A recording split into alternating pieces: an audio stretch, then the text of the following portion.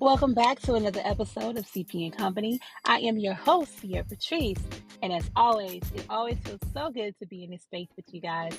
I want to tell you, Atlanta feels amazing right now. It's starting to feel a lot like fall, and honey, I waited all year just so I can put on a sweater. It is sweater weather. I always take a piece of home with me wherever I go. So inside of my office, it smells like farmhouse apple pie, a warm pumpkin latte, and that aroma hits you as soon as you walk into the door. My clients love it. They always tell me you're so festive. And that's one thing I've learned. The older that I get, I'm more decorative to where I want to put things up and I like to get into the theme of things. The only thing that I don't do really much is Halloween. I don't like scary stuff. Never been a person to just be spooked out about things. So yeah. But before we get started, I do want to let you guys know what CP and Company is about. This is your safe space. This is an environment where you can denote and be none other than yourself. And I will say that to you each and every time so you are reminded that you are loved, you are welcome, and you are well appreciated here at CP and Company. And I love you guys always on purpose. So let's get right into it. These last 2 weeks, I know I've been away. I've been doing some things, getting myself involved in some extra curriculum and good. Nothing is never bad, but my baby came down to see me and we had a great time. We actually went out to this place in Buckhead called Whiskey Mistress, and it was a nice little ambiance. It was beautiful. The nightlife was very good. They actually had a 3-tier level where they had the outdoor front yard groove, they had the patio, and then they had an upstairs rooftop. Now, we didn't go to the rooftop, but because the patio was popping. I mean, they played Afro beats. The DJ was from New York.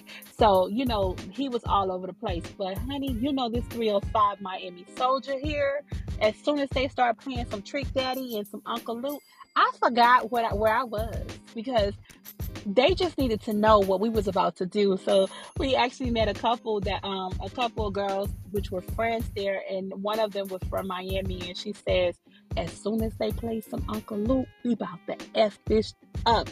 And when I tell you they play Uncle Luke, it was over from there. But I had an amazing time. And following that week, it was one of my elder sister's birthday, and I wanted to show her an amazing time. So we went out and we had a good time. I took my sister out to dinner. We went out to a sports bar and my sister just danced the night away. It was so much fun for me. And I started to regret it like the next day because, honey, these knees are not in their 20s no more. These knees are closer to 40 before anything else. But we had an amazing time. I had some great people out with me. And I'm just excited that I'm able to be in this space again because a few weeks ago, I was not here at all.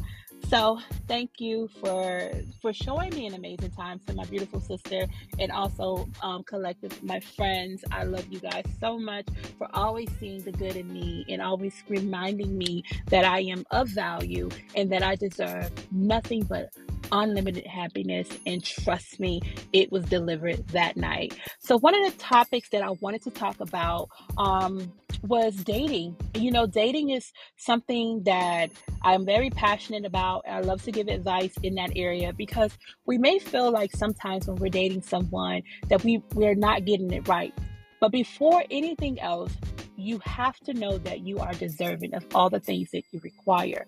Whatever your level of standards are, I want you to be serious about them. I want you to date with intentions. Be intentional on who you're inviting into your space. Say what you mean and mean what you say, because who you are not, you will never be. Come in as your authentic self and let that person know the things that you are looking for. Last time we talked, my segment was about dating younger. Now we're transitioning into dating, regardless of whatever the age may be. But are you dating this person with good intentions? Are you communicating to this person your need or wants, the things that you want outside of the relationship? I think once you get to my age, you kind of know what you will settle for and what you won't settle for. As hard as it is right now to even be on a date with someone, it's very important that you set your standards up front. If there's something that you don't like, be very voiced about it. Be transparent and open, and be ready for criticism if it comes along. All criticism is not bad. Sometimes it teaches us how to navigate throughout this situation, and that way we're open to whatever comes next. So I say this because, of course, I always have conversations. The line of work that I'm in, I talk to people all day long. And, you know, whether I'm on the phone with a good friend or whether I'm dealing with a client who's being very personable with me, we always end up talking about relationships. So one thing that came up, it was about dating someone who does not match your style.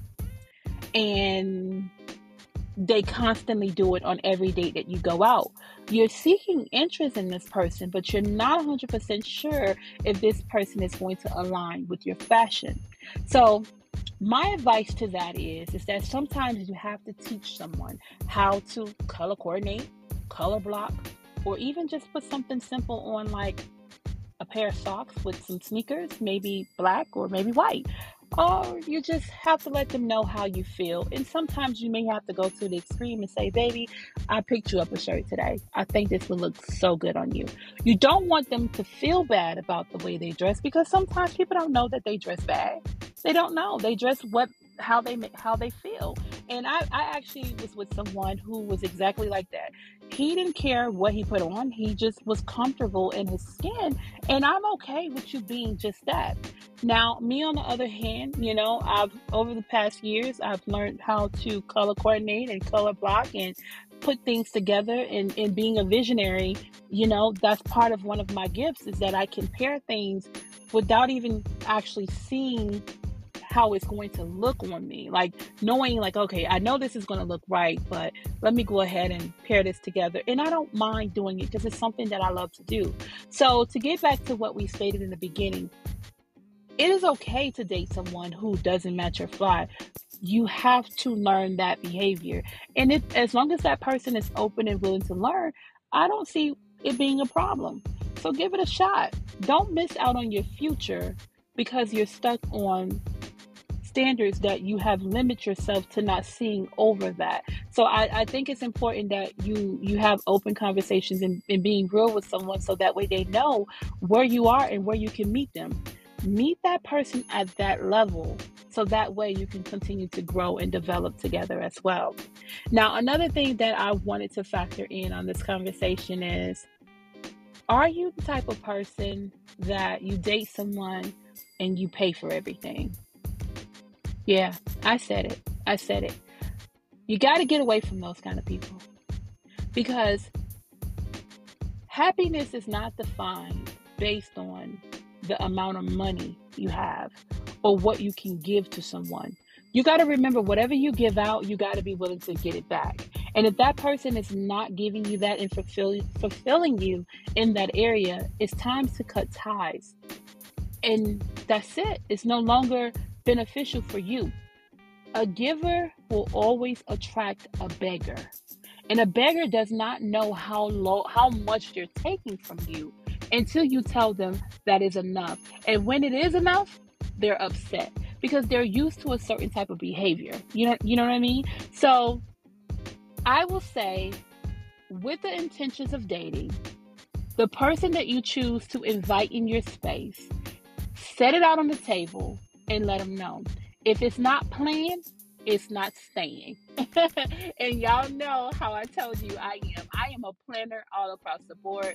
I don't do anything outside of my normal routine. And if I do, just put me up to part and let me know, hey, this is what we're going to do. So these two questions were brought to me by some close friends. One was a colleague that I work with very dearly and I consider a good friend. And another one was from an associate that I deal with on a regular basis. And I just say, it's not about what you have, it's what you bring to the table that completely makes you whole.